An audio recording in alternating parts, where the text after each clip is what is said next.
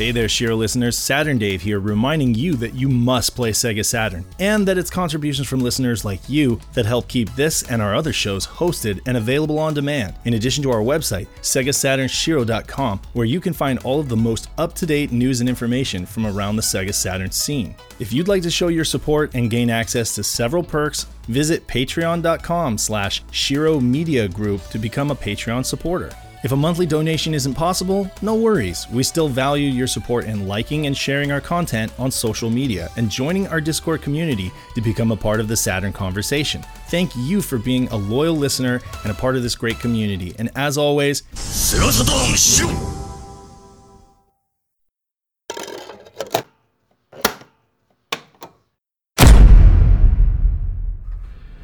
The PC always bred a different type of game compared to consoles. Bored of collecting rings or one-ups? Why not try managing a city budget or scheduling park maintenance? At a time when Saturn games were still slow to release, PC ports came to the rescue that gamers never knew they needed.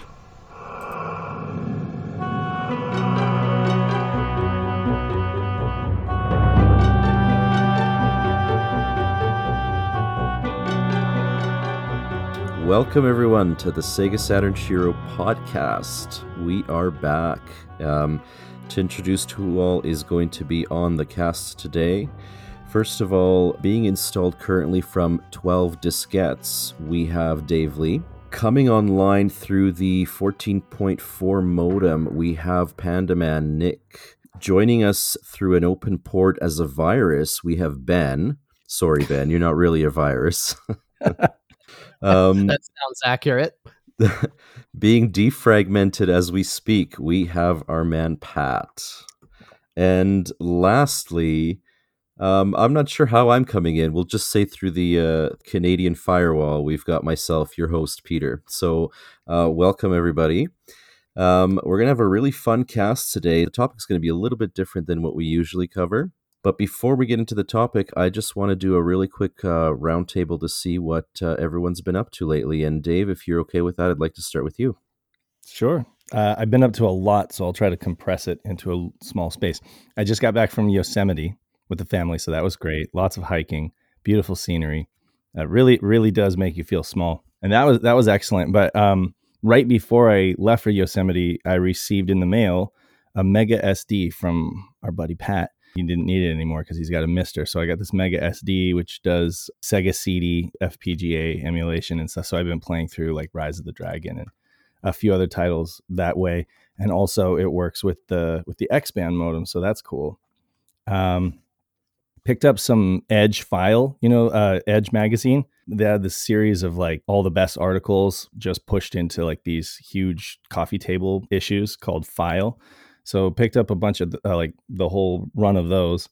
And then also recently was practically gifted the first 10 issues of Dreamcast magazine, which was amazing because I was never really planning on collecting Dreamcast magazine, but now I'm like almost all the way to a set. So I think I'm going to keep going with that. Nice. And lastly, just testing out the Humble Bazooka prototype of the Saturn Bluetooth receiver.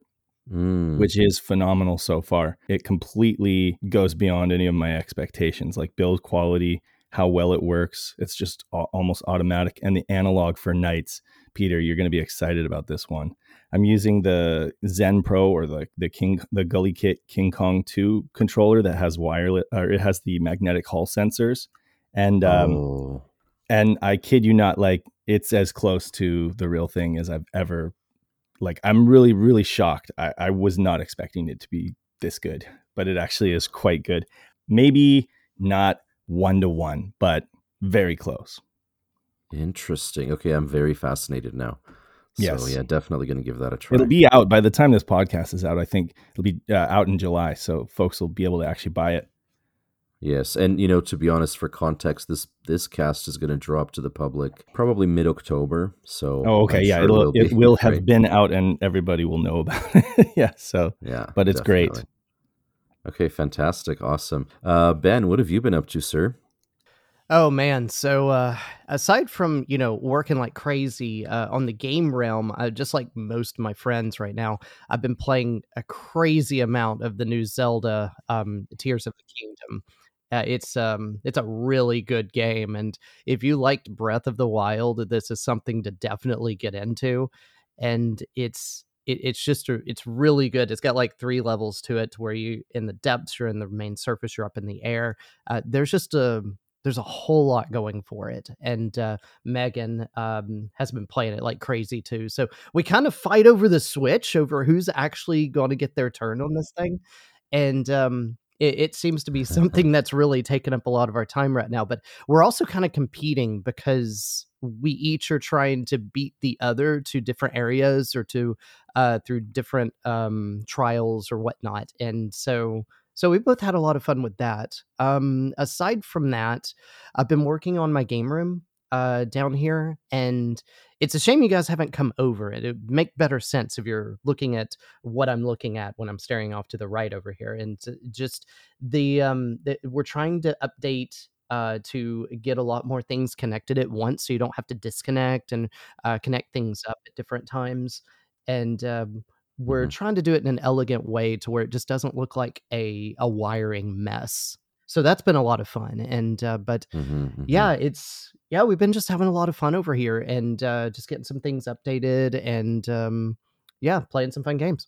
So I'm curious, there was a thing in the news not too long ago about how Nintendo is marketing the latest Zelda game. There's that commercial where, this, middle-aged guy is on the bus, he comes home late, and wife goes to bed, they hardly interact, and he kind of sits down, it's, late at night, and he kind of gets into Tears of the Kingdom, and he's got this like joyful look on his face.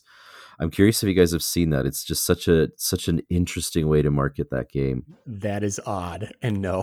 No, I haven't I seen I've that. haven't seen that. either, and now I'm really That's so Really? Oh, curious. weird. wow.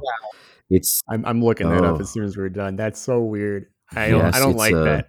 I don't it's a like very it just hits you right in the feels because you realize, oh shoot, I'm not a kid anymore. I'm middle aged. I am that guy. I am in the rat race, and you know what I mean. Like it just they really they hit a nerve. Let's put it that way, in a good way, of course. But it's a very very interesting ad for Tears of the Kingdom. So yeah, um, Panda, what have you been up to? Well, I finished, as of this recording, I finished the bug video, and a new revised version of it, mainly using a lot of the new research that I found, and of course the interview that you guys did. I was not present for the interview because of work at the time, but I think I wrote a couple of questions that we asked David Warhol. So anyway, that video went pretty well. It's got over It was great. 10,000 views. Thank you. Yeah, I Agreed. definitely appreciate it. Watched it twice. Hell yeah, I love to hear it. Love to hear it. But yeah, that was well received, and it did better than most of my videos tend to do. And I was surprised by that, since it was like a video I've technically already covered, though it went from 5 minutes of me not really doing a whole lot of research, no interviews, not getting past World 1 to, I was actually beat the game this time, fair and square, technically. Mm-hmm. When this episode drops, I will either be close to done with, maybe done with, or almost done with the Sega Rally episode. Yay. Yay! So I'm like 2/3 of the way through the script, and I got a whole bunch of various clips that are edited on the timeline. It's just, yeah, coming together very slowly. The translation efforts are progressively moving on. They're just moving on at a slower pace than, say, the translation efforts for the Virtua Cop video. So it's just it is what it is, rolling with the punches, but getting a lot of good stuff. I will say it's impressive that Saturn Rally exists at all in its current state, and that it came out when it did. I mean, I just reading about it from the Japanese source material, they were very candid with their interviews with Sega Saturn Magazine and some of the other outlets. And I mean, these guys had to have worked like months, of straight overnights, like to get this thing Wow. out on time and in such high quality. It's remarkable that this game exists. I'll just say that. More details to come. And as for what I've been playing, I beat Spider-Man Remastered on PC. That game is perfect. Everybody who has a remote interest in Spidey definitely needs to play it. It was very, very, very good. Insomniac knocked it out of the park. Who knew the people that made the Flying Dragon game were able to make a good Flying Spider game? So yeah, I mean, go figure, right? And then as for what I'm playing currently, it's been English Patchapalooza for Pandemonium. I've been playing Sakura Wars and finally getting through that on Saturn. Been playing Stellar Assault, which, by the way, mission stick support alone is a reason for anyone to play the Stellar Assault patch. And of course, the English voice acting is very good. The team did a great job. And I'm also playing Rent a Hero #1 on Dreamcast. That was recently patched to English. Yes. And yeah, the gameplay itself, like if you were to analyze the technical gameplay just by itself without any of the, art and plot and stuff, you'd think it's kind of, bog standard, crappy, not super well designed. But just the sheer writing and the art style and the story, the very comedic story of this game, makes it worth playing. It's definitely one where you need to be able to read it to enjoy the full experience. It's so funny, and the way that everything is set up, it almost has this like, I almost wonder if it's like an anti-capitalist thing. I don't know. It really kind of seems to trend that direction, and there's a lot of like jokes about the software development industry and game development industry that are just littered throughout the writing. And I think that if you enjoy jokes, you should play Rent a Hero. I got a question for Nick. You said you had just finished the Spider-Man Remastered, and I want to know if you're in the camp with the changes that they made to Peter Parker. Do you like the previous Peter Parker, or do you like the new Peter Parker in the remastered version better? Great question. I did not know about the old Peter Parker until I beat the remastered game. So my mind has new Peter Parker set as, what I think this version of Peter Parker is.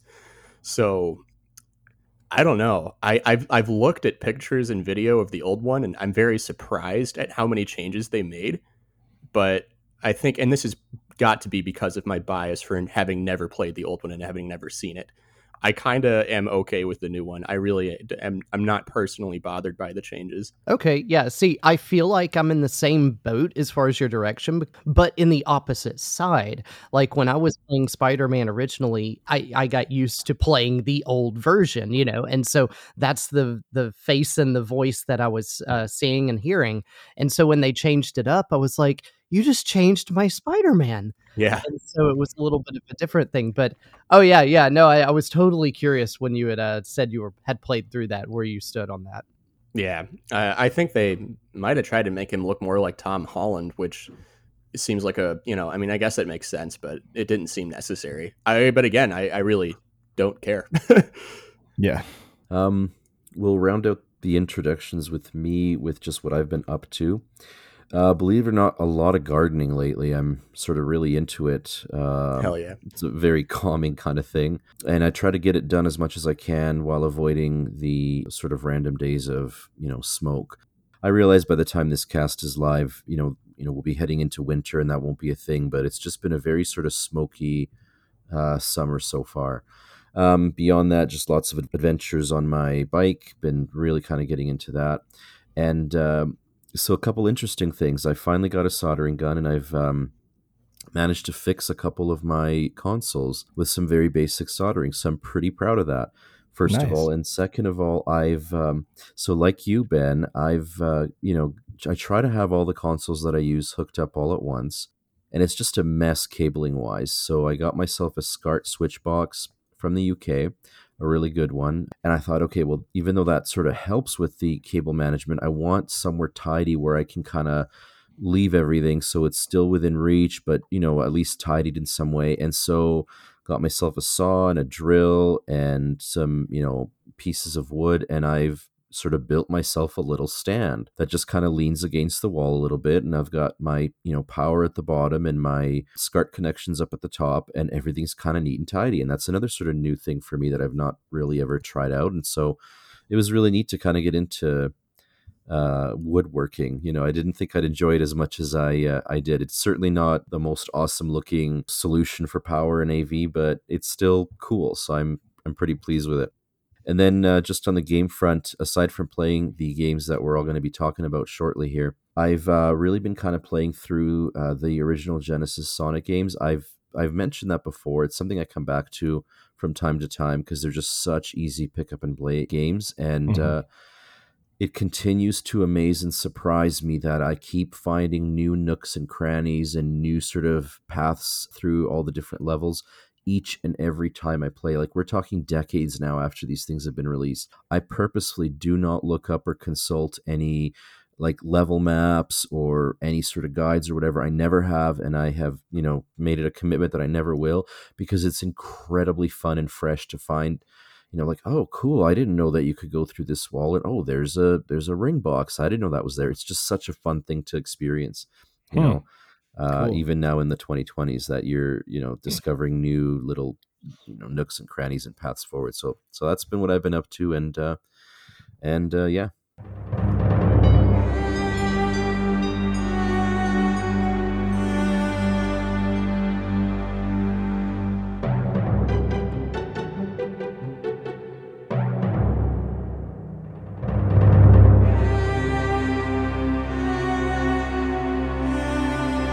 Okay, so let's dive into the main topic that we're going to be discussing today, and we are going to be talking about early PC to Saturn ports. And so specifically, we're going to be talking about Magic Carpet, Theme Park, SimCity 2000, and Myst. So 3 of the 4 of these games were released in 1995 in North America for the Saturn, so they are, sort of early in the Saturn's life cycle, and the only one that was released later was Magic Carpet, and that came out in early 1996. So they are all fairly early from the Saturn's life cycle, certainly within the first year here in North America. And so we're going to kind of explore these games and what they're like, how they potentially compare to their PC originals, and whether or not they're all a case of the Saturn at the time. Was it sort of still trying to find its identity and trying to port all of these PC games over? Was it a question of, hey, now we've got this big, powerful 32-bit machine, look at what it can handle, sort of thing? Or was it even just a case of, okay, we need some games. We need games now. And maybe it would have been easier or faster to just port existing games over than to build something from scratch. Although I suspect porting to the Saturn is never an easy task. But we'll get into all of that. We'll go through all of that. So I've sort of arranged the 4 games we're going to talk about in Saturn release order in North America. Some of these titles released first in Japan and then eventually in North America, but sometimes it was the other way around, where it hit us first and then went to Japan later. So the first game that I want us to cover is Myst. A little bit of background about Myst. So the original release on the PC was in September 1993. So quite a while ago. It was a launch title for the Saturn in Japan in November of 1994. So it was one of the few titles that launched with the machine. And it came out in 1995 August in the West. And because it was out at the launch in Japan, I imagine it was probably a game that was being planned for the North American launch. And I wonder if it was one of those, it was a casualty of being caught off guard by the early launch. So otherwise, because I can't see why this couldn't have been ready, in time for launch. And to just kind of give a really brief overview of the game, it's a slideshow mystery adventure type game where you find yourself on a strange island and you've got a couple brothers that are stuck in 2 separate books, and they're trying to get you to help them to find pages to complete their particular books. And without spoiling it, as you go on through the adventure, you visit various sort of locations, or ages as they're called, and you collect pages of these books, and you have a choice at the end of the game whether to help one brother or the other, or perhaps none at all. And that's how the game unfolds. To your note about the launch, it was released on August 11th in North America in 1995. So that's a month ahead of the previously scheduled Saturn launch of September 2nd, Saturn Day. So this absolutely is a casualty of the surprise launch. This would have launched with Saturn if they waited till September. Yeah, and I can't, honestly, unless it was a production scheduling issue or what have you, like there really isn't all that much to translate to bring it over from Japan. You know what I mean? Right. Yeah. There's hardly any text at all. In fact, I'm trying to think now, and I'm not sure that there's any text in any area of the game, really.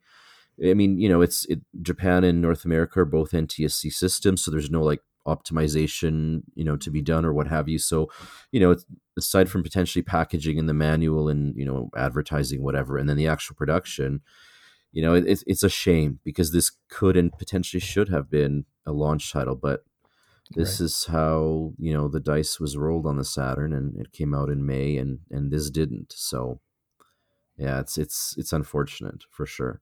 Mm-hmm. Did you, why am I going to even ask you this question, Nick? Did you play this at launch?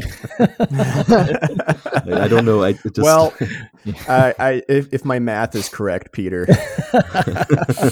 I believe I was 10 months old at the time. So no. So maybe you just don't remember because it's hard to remember from that far back. Right, exactly. Playing it in the womb. It's technically, I mean, I was out. I was out in the wild, but you had been released. Yeah. The Saturn version could have been put in my hands, and maybe I would have, drooled on the D-pad and messed it up. All right, okay, so I'll throw this question out to maybe Ben or Dave if you guys had played this back in the day. Okay, well, Myst was on everything. Let's just put it that way. Myst was like the CD-ROM seller in the early 90s. It was the game that really forced people to go out and buy CD-ROM drives, because before that, it just, a CD-ROM drive was like a brand new thing, kind of cost prohibitive, and people needed a real reason, because they could still install software from floppy disks, like you said in the intro, Peter. But I mean, this really was a reason for folks to go out and get a CD-ROM drive. The rendered, the graphic renders and stuff like that were really, really lush and really impressive. So the game was just visually impressive, right? And it was also the kind of thing that you'd hear about at work or whatever. As a kid, I just remember seeing it everywhere. That's all, because it was on Jaguar, it was on 3DO, it was on PC, it had been on PC and Mac, and you name whatever else platform, and so me personally, I remember going into my used game store when I was kind of thinking about getting a Saturn or getting a new console of my own. And on the left here, you had 3DO running a Myst. It was running Myst, and then over here on the right, you had the Saturn running like Alien Trilogy. And I'm just a stupid kid. And I'm just like, well, that, the 3DO looks kind of boring with Myst over there, like the guy at the game shop was like, oh yeah, you can get a 3DO now because nobody's buying them and they're going, really kind of tanking, but here, check out Myst, and then I played the Saturn, and it had like Alien Trilogy on it, and it had Daytona and, other games available. And I was just like, okay, I'm going to go with a Saturn. And I actually didn't get Myst for myself. My dad actually got it for me for Christmas. And when I opened it, I was like, oh, this game, like not like, yeah, as a kid, it was just like not the kind of game that because I didn't know what to do. Like I had fumbled around with the controller, walked a few steps, read like a letter, and was like, oh, this is like an adult game, not that kind of adult game, but, it was like a kind of a game for accountants or something like that, But then, being a kid and having few games at my disposal, I played it on the Saturn, and actually my brother and I got real deep into it, as I've spoken with you before, Peter. It's a deeply engrossing game, and it played really well on Saturn. So, I'll kick it over to Ben. I want to see what his experience was. Okay, so when I played this game, I played it when it came out on the PC, and I was also shown it on the 3DO as well when I would go into the game stores. And so me and a friend of mine would just get hooked on this thing because we're like, okay, what are we even doing? What are we trying to do next? This game is absolutely stunning compared to what has come out at that era. It was a really beautiful game. And what game can just bring you in or bring you back to it with just two notes or some of the other sound effects? Because when you start the melody, if you just start humming or hear na na, that's Myst. And and then like the book sounds that suck you in, or the theme melody Yep. for Cyan, that was the developer at the time. All of this stuff, what they were doing was pretty fantastic. Right. And Yep. I remember hearing in an interview with the guys, the Rand brothers, that for some of the sound effects, they would stick a straw in a toilet and blow, just to get some bubbly effects for some of the stages. The things that they would Right. do, it's pretty fantastic. And Yep. and despite even getting into the game and what the game actually is, it was something that was just very new and unique at the time, and it even created its own genre of a following type of game after that. And whether you consider that more like walking simulators or first person puzzles or stuff like that, all of them have their links to Myst, and that's pretty awesome. Oh, I do have to chime in on the PC port just for fun.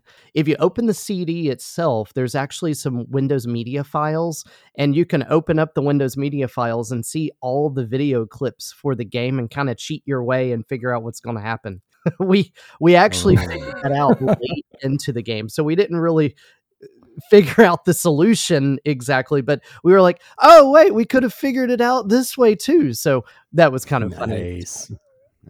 So I'm assuming, Ben, that you've seen the game from beginning to end. Like you've played through it, even though you may have sort of, cheated a little bit, but you have seen it through from beginning to end. Oh, absolutely. We've played this game through beginning to end multiple times. And when Megan wasn't aware of this game, I told her she had to play it too. It's just one of those games that you have to play as a gamer. Nice. Agree.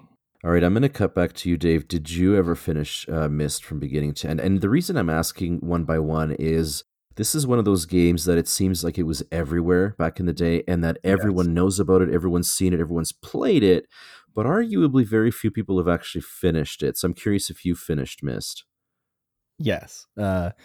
Quite a few times actually, and I played it on different platforms. So I've finished it on a couple different platforms, but the Saturn was the first and actually most recent platform that I've finished it on. Yeah, so okay, it's actually one of my favorite games on the Saturn. Funny enough, even though it's not like a rally. Yeah, like probably for nostalgic reasons and like the impact that it had on the industry and stuff like that. So it has a lot of great importance to me, even though I realize that it's not like pushing the console, as much as other games or as impressive as other games, So yeah, I think that it bears a lot of symbolic weight. Oh, for sure. For sure. I've personally finished it as well, although I have to admit, well, two things. First of all, the first time I played it ever was like in 2018 or 2019, something like that. I had decided I was just new to SHIRO at the time, and I thought, I got to think of another article to write, and I thought, I'm going to give Myst a try. Everybody's always heard about Myst, but I've never played through it. So I played through it for the first time just 4 or 5 years ago, and I did need to use a guide in several places because I realized, like, oh my goodness, this is a difficult game. It's weird because there's no enemies per se. You don't have items. There's no health points or any other sort of in-game inventory management. It's literally just walking and solving puzzles. But some of those puzzles I found to be a little bit too obscure, and I had a tough time with it. So I did end up consulting a guide a few times, but I did make my way through it. What about you, Nick? Have you finished the game? Have you played through it? Yeah, I have. And I too used a guide, but it was a very well written guide that didn't spoil it. It just kind of gave you hints and nudged you into the right direction. I forget the name of it, but if you Google it, you'll find it. I played it for the first time it was either 2016 or 2017, and the Saturn version was the first, version of Myst that I ever played. I played it because it was on my review list and I got to it and needed to play it. That's simply put the reason why. And, we talk about Myst being on everything. And of course I wasn't around when it first came out. I mean, I was technically around, but I wasn't able to play it because I was, a baby, but like a literal infant. But like even in the early 2000s, like late 90s, early thousands, and a little bit beyond, it got remade and ported so many times to where I did hear about it. Like I had friends who had it on PC. I had friends who had I think there was a remaster on PS2. And I even had a good close buddy who got a Nintendo DS port, if I'm remembering correctly. which plays exactly how you think it would. Yeah. Oh my Yeah. God. All those 3D. It was on Mhm. 3DS, PSP, DS, and they were not great. Yeah, exactly. Fun fact though about the guide. I just want to interject that I also used a guide, and the Prima guide, sold almost 1-to-1 with the desktop version of the game. So Wow. you guys are not alone. That guide it sold incredibly well. You can get it now on eBay for like a pittance because it's so common. Yeah, fun fact on the 3DS version is there are two versions of the game made by two different developers. No Oh. way. Huh.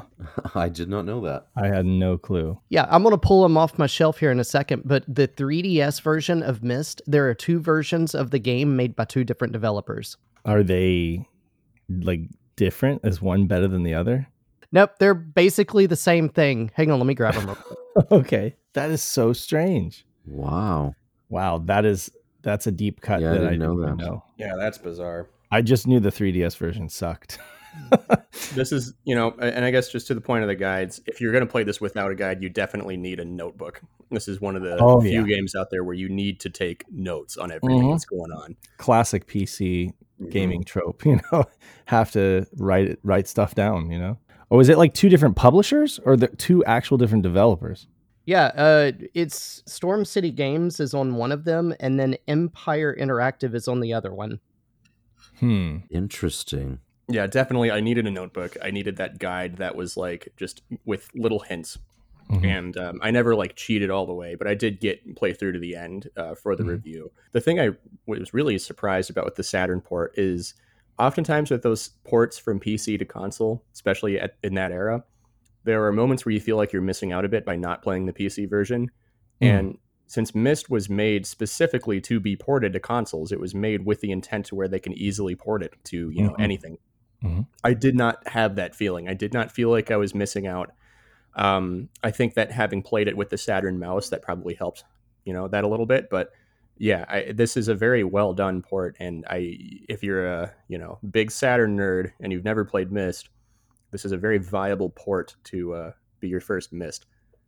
Nick, can you comment a little bit on Sunsoft kind of going after Cyan and kind of being the catalyst that got Myst onto consoles? I think it was. Yeah, that's about right. What happened is that Sunsoft told them that if they wanted to fit this inside the technical confines of a video game console without making the game like super duper dumbed down, they needed to make it in this pre-rendered way. So these are, each slide is a set of graphics put together by, I don't know if it was Softimage or what have you. Hypercar. Oh yeah, it was some kind of a, really high tech at the time graphics system that you could never render on like an actual console. So they just took screenshots basically of these renders. And I'm using the word screenshot here. They probably had a different technique than just like using a snipping tool or whatever the hell, right? And then use those pictures of the really complex 3D models to like stitch together the pathways that you can take, pre-rendered cutscenes, some live action that are designed to fit into these slides seamlessly. And that was kind of how they did it. The big issue here is that consoles don't have hard drives. They don't have as much memory and processing power as computers. And that, wasn't necessarily... We say this nowadays, and it makes sense to us because oftentimes gaming PCs will be built with like way more memory and graphics powers than some consoles. But in the 90s, it wasn't necessarily always the case. There was some, mirroring specs here and there, but you'd still get like more processing power out of a computer in most cases. So they really needed it to fit, and they really needed to design this PC game in a way that would very easily fit on consoles. And that was kind of what happened. Cyan and Sunsoft basically told the dudes like, bruh, y'all gotta make this fit. Exactly. Yeah, it was a HyperCard stack actually on the Macintosh, which was HyperCard was just like a precursor to HTML almost. They made like black and white HyperCard adventure games, very similar. Right, Through the Manhole, and Cosmic Osmo. Stratavision 3D was like a really old 3D animation, and Photoshop 1.0 to kind of clean up the images. That's how old we're talking, It's crazy. Oh, and fun fact, the Miller brothers originally brought the idea of Myst to Activision, and they said no. Basically they told them to stick with kids games. Mm. There's an actual quote that isn't that, but yeah, that's kind of what they said. Cyan then teamed up with Sunsoft, and that's kind of how it happened. Inside the Saturn Mist game is a video that you can access, quite a long one, really, that kind of goes on. There's video clips by the Miller brothers as they're talking. It's almost like a documentary style video, and it goes on for quite a while, and it talks about the making of Mist. And I don't think it's specific to the Saturn version of Mist. I think it just is related to the game overall, right? And it almost looks like it was Saturn video quality. It almost looks like a VHS transfer, to be honest. So I'm not sure that this was made specifically for the Saturn version, but it's a cool little piece of history, and it exists in the Saturn disc. So I'm really, really happy for that. I wish there was more of that sort of behind the scenes, the making of type of stuff that was included with games from back in the day. And unfortunately there aren't, but this one's really cool. So for anybody who owns the Saturn Disc of Mist, it's something, look up how to access that video. It's a cheat code or something, but I really recommend that. It was really good. That video is first off, Ben mentioned them putting a straw through a toilet to make bubble sounds. You see them doing that in that video. It's very funny. And just for video editing nerds, if I'm remembering this right, that was made with the very first version of Adobe Premiere. And that little mini documentary about Mist was it was almost like a demo of Adobe Premiere. And I'm sure there were other demo videos they made to show off what Premiere can do. And fast forward, almost 30 years now, Adobe Premiere has become quite a standard in the video editing world. It's kind of overtaken Final Cut. The industry that I work in, it's a standard video editing software, and the office that I'm in now uses it. I use it at home. And so, that documentary's got some video editing history in it. That's crazy. Nice. And fun fact about that is that my brother and I, we used to go to the grocery store to the magazine rack, and there was the Game Pro and Game Fan and stuff. We go to the back of the magazine where they had like the tips and tricks or like the cheat codes, and we'd be looking for any kind of codes for Saturn that we could like scribble down or write on our hand and then take home and try out, right? And Mist was one of the few. Mist was one of the few games that we actually had that they had a code for, and it was like, oh, there's a hidden making of movie. That was like the only code that you could really use on Mist. So we watched that thing like multiple times, but it was fascinating, and I really became super interested in like 3D modeling and animation because of that. Some of that old footage of them modeling architecture and stuff like that in Stratavision 3D. But yeah, it's a phenomenal game, really. It maybe is hard for people to look at now. It was huge. Kind of one of those like you had to be there because at the time the context is everything, and it really was very impressive back then. Now it's like, you can kind of look at it in hindsight and kind of take into consideration the context and the stories and stuff like that. But I mean, to see it at the time, it was quite impressive. And, like I said, it drove the CD-ROM sales. And there was a puzzle at the end, basically. You could get through most of the game with like logic and reasoning and maybe a few peeks at a guide. But at the end, there's this puzzle that is just needlessly difficult, and it drags on forever, And I wouldn't say that it's even difficult. Like, you can figure out the hook and you're like, okay, I know what I'm supposed to do, but it just drags on so long. And like Nick said, you almost have to like keep track of what you're doing on paper or something like that, so that you don't have to start all over again, because that can be kind of frustrating. But yeah, so anyway, the Saturn is a great console to play Mist on nowadays, because in recent years, I had gone back and wanted to play the PC version, and I even downloaded it on GOG, which is a pretty reputable site. They package up old games that should be good to go, for whatever PC hardware or Mac hardware that you're running them on. And I still ran into issues where the game would crash. Like, I'd get to the Selenetic age and it would crash on me. I would get like a quarter or halfway through the game, and then I'd have graphics issues, or the game would crash. And this is all under Windows 10, of course. I had never had these issues under like XP. But yeah, so I mean, I went back to playing it on Saturn just because even though it's a lower resolution, it's a stable experience. You can play it from beginning to end and enjoy the experience. And so yeah, like I highly recommend it for that reason at least. To your note about it, perhaps not holding up as well today. Um, Obviously, back in the day, you were clicking through the slides. There's been a couple remakes since, including one for VR. You can get it on an Oculus Quest, and I'm sure other VR platforms where you're not clicking through slides, because nowadays you can fully render those out in the console hardware without problems. And so it's the same game, it's the same puzzles, the same worlds, and the same adventure. It's just that you're moving through it in real time. And playing through that in VR was, pretty remarkable. So there are many ways you can experience this game without playing the slideshow version. And even still, the slideshow version is a ton of fun. Another way that you can play this game, if you don't like the slideshow version, which is totally fine, it's a good way to play. But if you don't like that, you can get Real Mist, which is either for PC, you can get that for Nintendo Switch. It basically takes out, kind of like Nick was saying with the VR version, it's just basically a first person walking around, and you get the motion between everywhere you go. It'll be something a little bit more familiar. Think of it something like Firewatch or something like that, where you're actually walking. There is something to be said, though, for the early 90s 3D aesthetic that the quote unquote slideshow version provides. For example, Baroque is a really dark and gritty game on the Japanese side of the Saturn that got a remake on Wii and PlayStation 2. And the graphics engine was completely rebuilt. And while the game is the same game, it didn't retain the same kind of ambiance and the same kind of dark, gritty, dystopian future kind of setting. It kind of lost some of that. So, I'm familiar with both the Real Mist and the VR version, and I think that they're fantastic. But they don't. And maybe it's just me. Maybe it's just because I have vivid memories of the original. They don't really fully capture that vibe, that same vibe, personally. But so I think there's something to be said for playing the original if folks are into that. I think a lot of folks are kind of into like going back and visiting old games and kind of seeing what they were about. So I think that folks should at least give it a shot.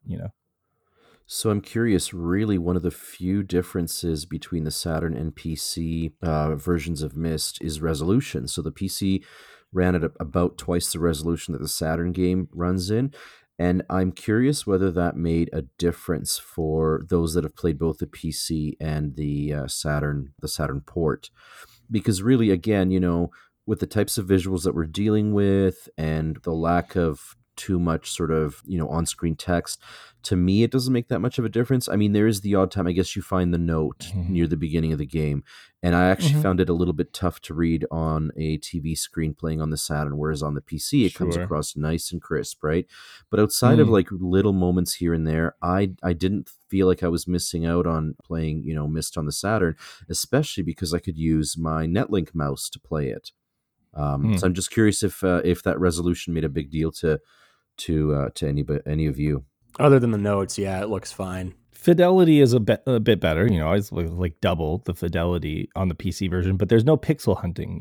Like this isn't like one of those. Like if you're trying to play a Sierra or LucasArts game on the half the resolution, some of those like pixel hunting quests where you're looking for a very specific item become very frustrating on CRT. Whereas Myst isn't really like that. And so there's a few places where you need to click a button, but they make it obvious enough that I don't think it's an issue.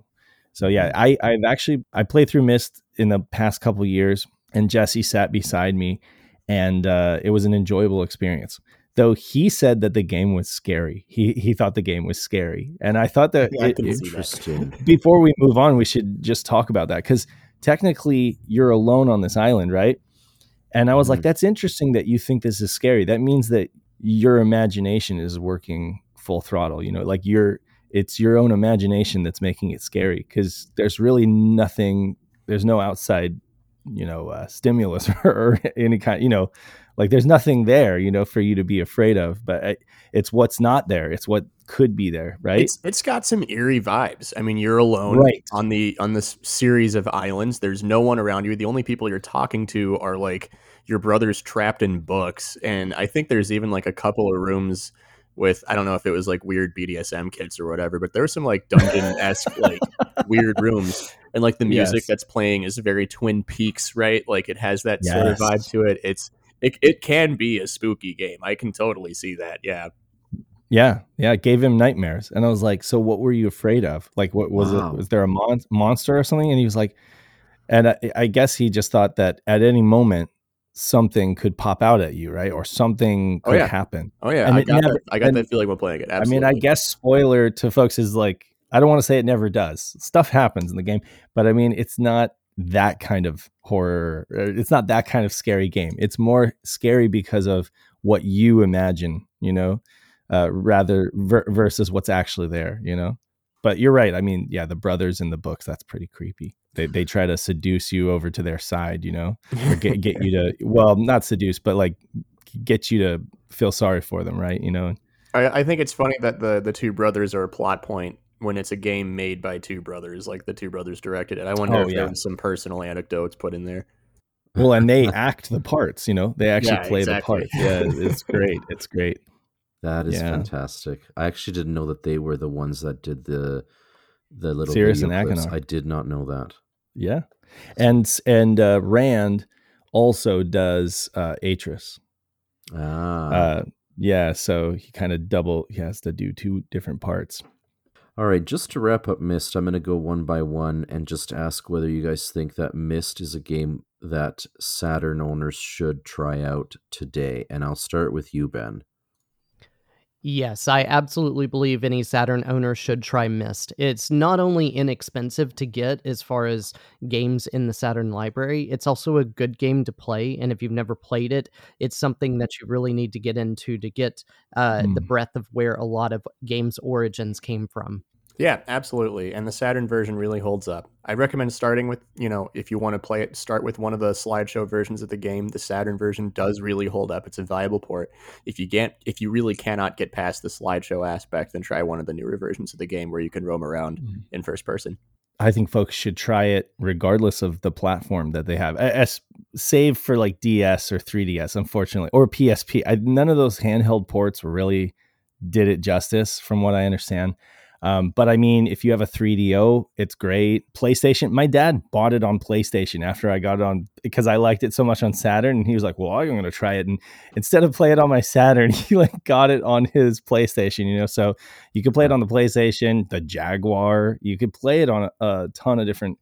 CD32, I think, got a version of it. But the point is, it's a great game. Folks should definitely try it out. And like Nick said, it plays very well. It's a very solid, stable release on the Saturn. So, and getting a long box even today can be done for like, I don't know, $10, maybe it's $15 affordable for sure. Yeah. It's a very nice game. And again, this is a game that I was like looking down on when I got it, opened it up on Christmas morning. I was like, why'd you get me this, Dad?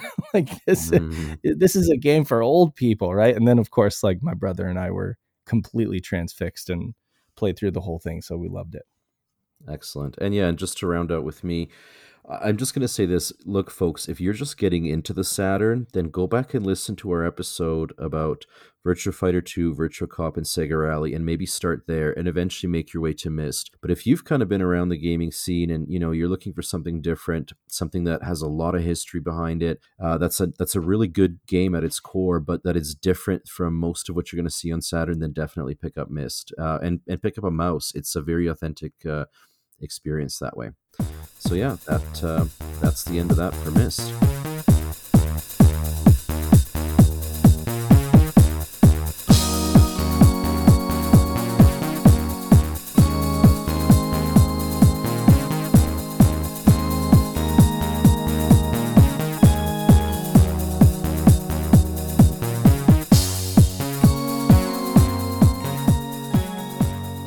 Okay, let's move on to the next game we're going to talk about. And for this one, we're going to go back to the future a little bit because we're going to talk about SimCity 2000.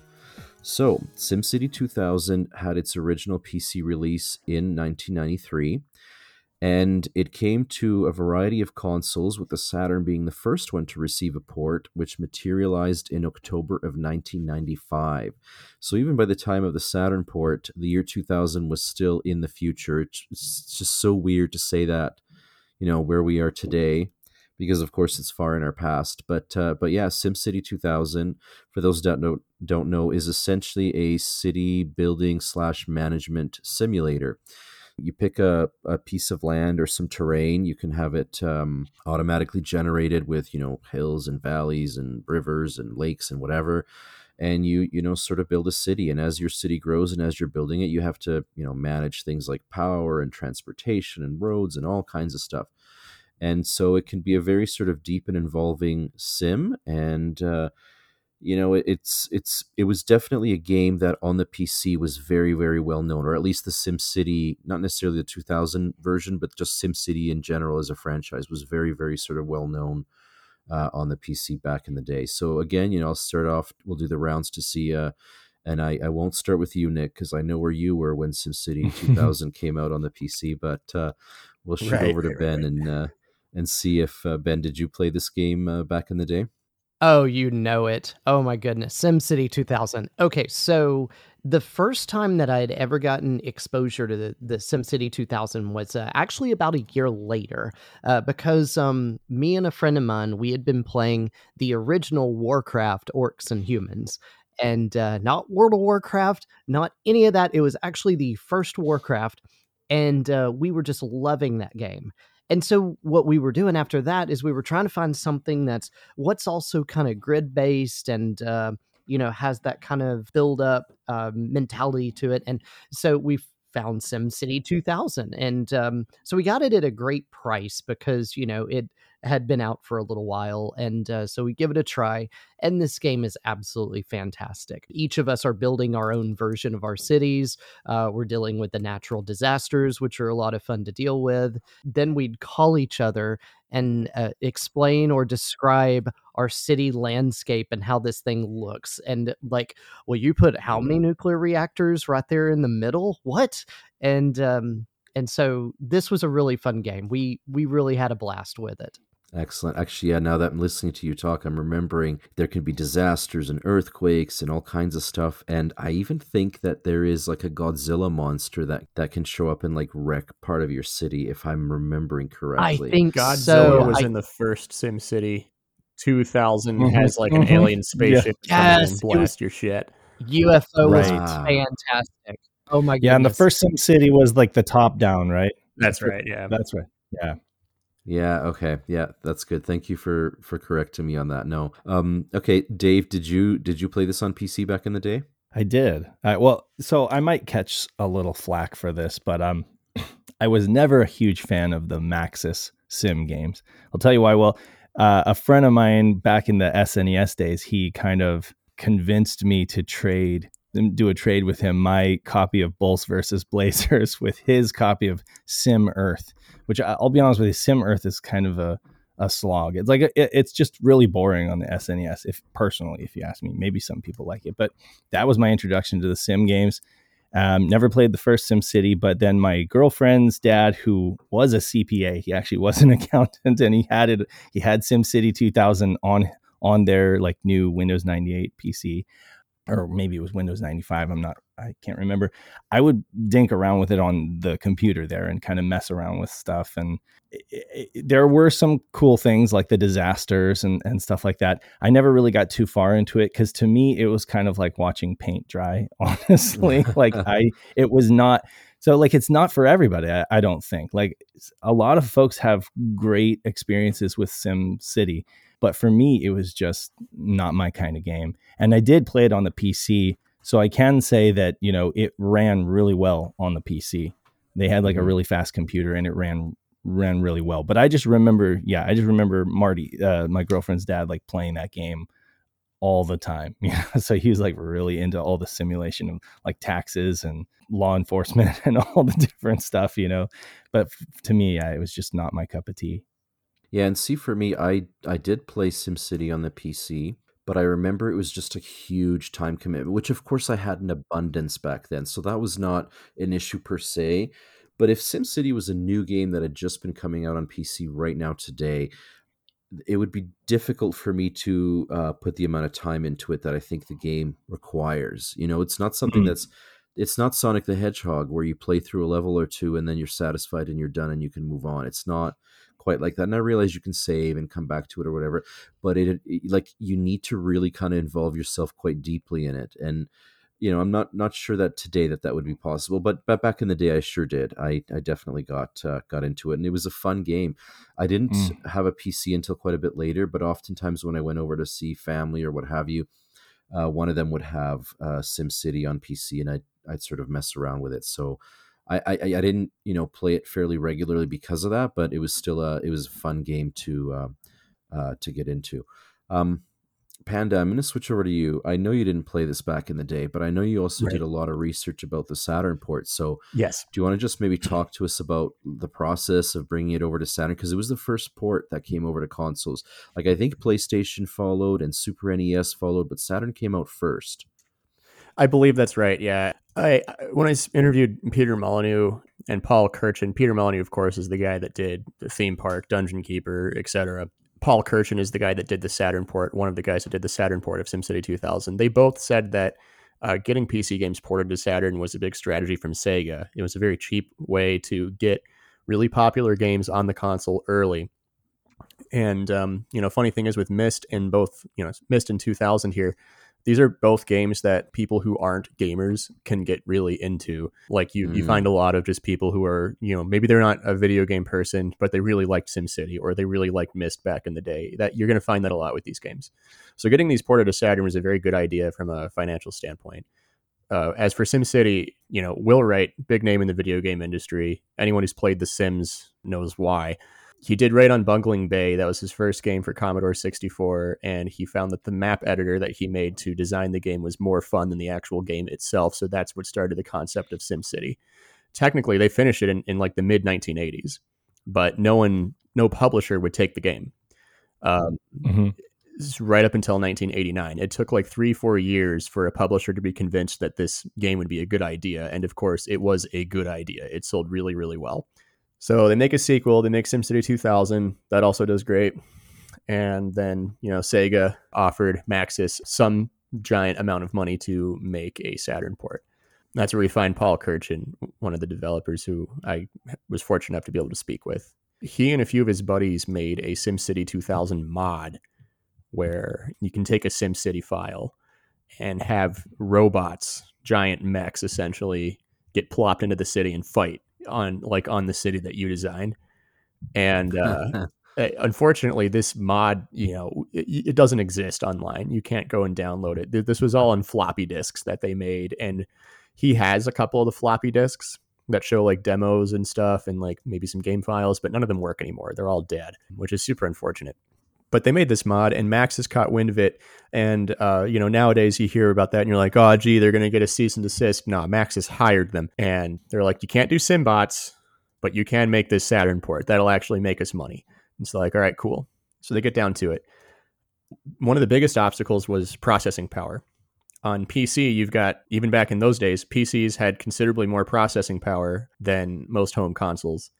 And with the Saturn, obviously it had the dual processor, but Kirchen and his gang could not get past the fact that it's two processors operating on the same bus. You can almost describe it like the two processors have to work like trading turns, tag teaming, kind of like they're playing a game of tennis. They can't both be, gunning at the same exact time because they share the same bus. Another big obstacle was that most of the dev kits that people got, they were only able to debug one processor because of the amount of money it costs to get a debugger for both. Details about that are in the Virtua Racing video I've made. You can dig into it there. So they had to like really fight to get this game to fit on Saturn and get it to run well. One of the things you'll notice right away if you play the Saturn version and you've already played the PC version is how slow it is. It takes a giant amount of time for processes in your city to actually happen. And you can set it to like, I think cheetah speed or whatever, but it will still drag on and slog. And the bigger your city gets, the slower things operate and the more framey it gets. Like your frame rate will noticeably drop. Turns into Myst. Exactly. Right? It's like a slideshow. Exactly. Virtual. God forbid a fire break. Right. Yeah. Like literally I've had it get down, and I'm not kidding. I've had it get down to 2 or 3 frames per second. This is no exaggeration. Oh my God. I've counted especially if you zoom out on a big city, if you zoom all the way in and you're really up close and stuff, even on a big city, you'll probably be okay. But if you zoom all the way out and like put a whole bunch of stuff in there, I mean, you are going to get like lower end single digit frame rates. This is like 3 frames per second is not a joke. That's actually what it can get to. But they got it running. A lot of the load screens, the initial load screens, there's a big loading screen at the very beginning when you start a city that literally takes like a minute or so, and like you have time to go grab a snack or whatever, maybe even finish eating it by the time your stuff loads. And when you save a city, here's another fun part about the Saturn port. When you save a city, it takes a while, and it takes up the entirety of your internal system memory. Like, yes. I'm not like every single block. No exaggeration. All 461 blocks of your internal memory will be taken up by a single SimCity save file. And that's like one city. And the box for the game says memory cartridge highly recommended somewhere on it. Right? Highly recommended. It's very much needed. They had to do tricks to get it to work right on the processor, wherein there's a process on one cell, like one square. You know how the SimCity is mapped into little tiny squares that you can very much see. Like, say like a pollution value happens on one square, they would instead make it so that it happens on the surrounding 4 squares, so it's fewer things for the processor to think about. Things like that. They would do things like that, little tricks to keep the game running. And they would also do things where those minute values of your city, of each little cell, will regenerate when you load a city. They won't actually go on a save file for your city. They will regenerate and reprocess when you load it again. One example of this is if you get past the year, I don't remember, 2100 or something like that, there's a certain year in the game where when you get past it, all of your buildings become futuristic. If you save that city and load it again, you will notice that all those buildings will load in as their old buildings and take an entire sim cycle to regenerate into the futuristic buildings. Oh, wow. Things like that happen. And that was to keep, they had to do that to fight to be able to keep the city's ability to save on your internal memory, even though it's taking up every single block of memory. And the last thing I'll note here from Paul Kirchen, and I've yet to accomplish this, you can actually get a city to a point where it's so complex and so big that it's no longer capable of being saved to your internal memory. The game will give you an error screen saying, yeah, you can't do this. That was a big problem that they had. The testers kept breaking the game, and they would dial it back in more and more and more until it got to an acceptable rate. But yeah, to this day, you can still break the game and make a city that's too complicated to save. Which, if you persisted for that long, like to get to there, then you have a lot of patience. Yeah. Yeah, you definitely.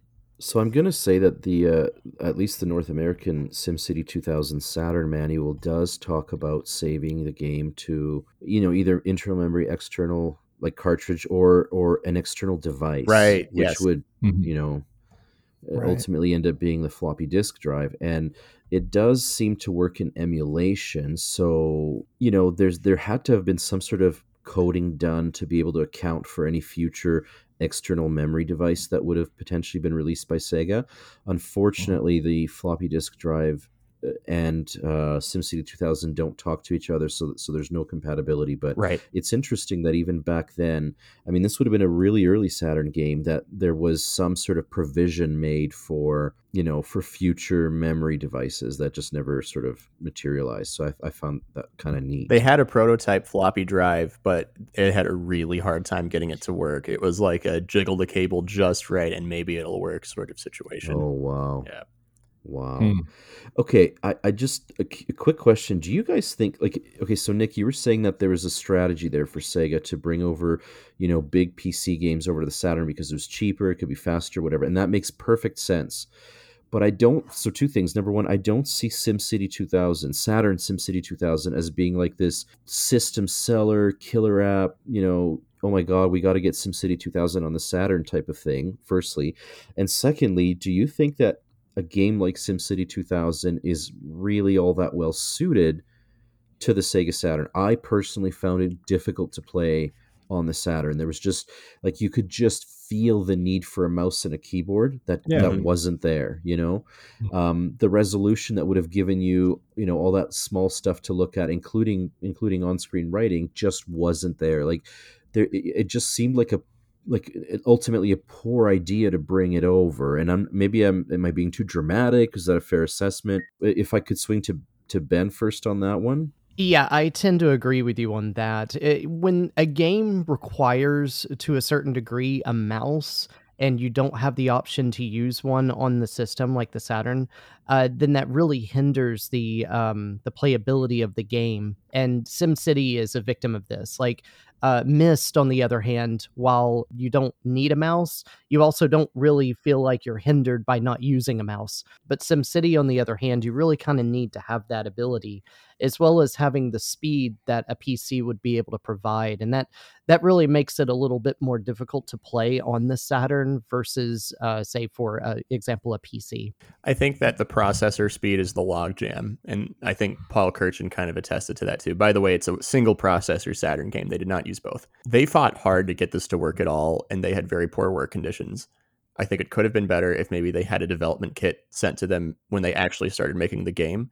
They instead had to wait, I think it was like 6 months maybe even to before the development kit even arrived. Paul Kirchen sent me the label for the development kit that I'm looking at now. But it says that their dev kit was finished being manufactured on October 18th, and it wasn't sent to them. Like, it takes like weeks and weeks for that to ship over from Japan.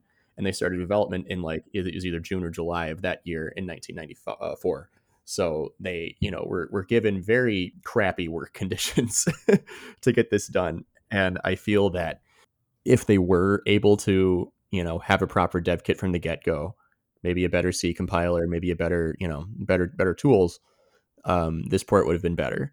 It would have ran well, and Paul Kirchen agreed with that when I asked him that very question. The other thing is that it reviewed really well. The Saturn port reviewed well in magazines. I think people were just happy to have SimCity at home at all, and I don't think very many people cared about the fact that it was slower. Maybe they noticed it, but they were more noticing the fact that, oh, hey, SimCity's on my home console now. This is fucking sweet. And that's really all they cared about at the time. So then I wonder if this is a case of, back in that 95 timeframe, not a whole lot of people had PCs in their homes. So this was a way to experience some of the sort of best gaming experiences on the PC, which at the time were quite a bit different than what you could get on console, right? And this was a way to sort of start that crossover where it's like, hey, I can't really afford a $5,000 PC, because that's roughly what they would have been back then. I'll buy myself this $400 Saturn, and I'm going to buy a copy of SimCity 2000 because I saw it at, my much richer friend's house, and I want to play it. Like, maybe it was a case of that, because I don't know now, like looking at the game now, I wonder if it was actually a good port. I realize that, they put a ton of work to make it work, but if I were to have to, like, say, close my eyes and pick the one Saturn game that is most likely to crash on you, I'd probably pick SimCity 2000. Yeah, exactly. And they were able to add in new 3D models for the buildings that, you can click on a building and it'll show you like its info, and there's like a little 3D model of it that spins around. Right. They did not have that on PC. Yeah. That was something they put in Saturn. No. And there's a few little things like that are new, that are really cool. Touches. And the new, they redid the soundtrack too. Same melodies and everything, but different instrumentation, CD quality audio. And the Saturn soundtrack for SimCity 2000 is probably one of the best of all the ports for that reason alone.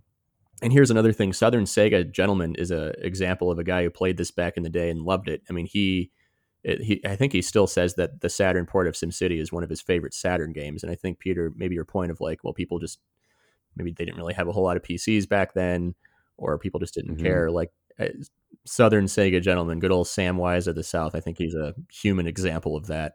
So all of the games we're talking about today were available to check out at my public library. Funny enough. And as a kid who didn't have a lot of money and couldn't just readily buy Saturn games, my brother and I exploited that fact. Any game that was available in our library system, we would check out, right? So even a game like SimCity, which I admit was not my cup of tea, having even had played it at my friend's, my girlfriend's house on their PC, I still checked it out, because I was like, okay, I'm going to check out any Saturn game that's available, and it just took out any kind of fun that was there that I could have had, like there was no mouse support. It was incredibly slow. I don't know, as a 16-year-old, I didn't have the patience to sit there and wait for, things to render, to process. The Saturn, you could tell it was having such a hard time crunching, the numbers, which it played like 60 frames per second or whatever on PC. It was just like practically instantaneous. You do something and you get an effect immediately, whereas on the Saturn, it was just, it was really tough. You'd take something like water lines and you'd have to pull it down and create roads. You'd be creating a road, or you're creating a conduit or something like that. And it was just, it chugged so much. If a fire broke out, then just forget it. All bets were off, because the thing would just tank. The frame rate would tank. So it was just one I remember. I checked out briefly. My brother and I tried to play it. We didn't enjoy it, and we took it back, and that was pretty much it. And that was back then. I mean, nowadays it's even worse. Like, I have even less time and patience to sit through that. So, I mean, if it comes down to like what I recommended, I would definitely recommend folks play the game on the PC and decide if you're like a SimCity kind of person. Because if you are, and it sounds like a lot of you guys are, like, then totally you'd enjoy it on the PC. But it isn't that I don't like sim games. Like, there's another sim game we're going to talk about that I absolutely loved, but the thing is, I just didn't like the premise of city management. I was just like, I'll leave that to somebody else, because it's just not my cup of tea. I will say, anecdotally speaking, like, because of the fact that we kind of just had to play whatever we could get our hands on, I did experience games like Croc, for example, which can also be somewhat frustrating at times. But like, we still had enough fun. We got enough fun from it that we were able to like persist with it and get through it. Versus something like this, where we're just like, this is just an exercise in frustration. So yeah. See, and I think I really enjoyed SimCity on the PC, and I struggle with the Saturn port. Like, I appreciate what was done to get it running.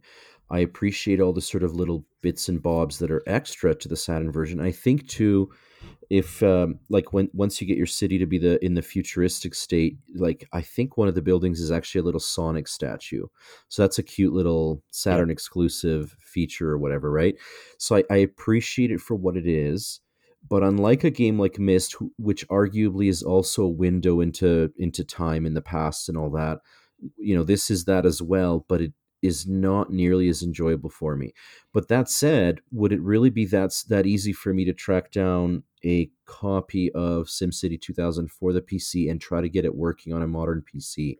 Like, that would probably be just as challenging, right? So to me, this is like one of those games that sort of sits out there in no man's land. You love the base game and you want to love the Saturn port. You can see what went into making it and producing it and to make it as good as it could possibly be.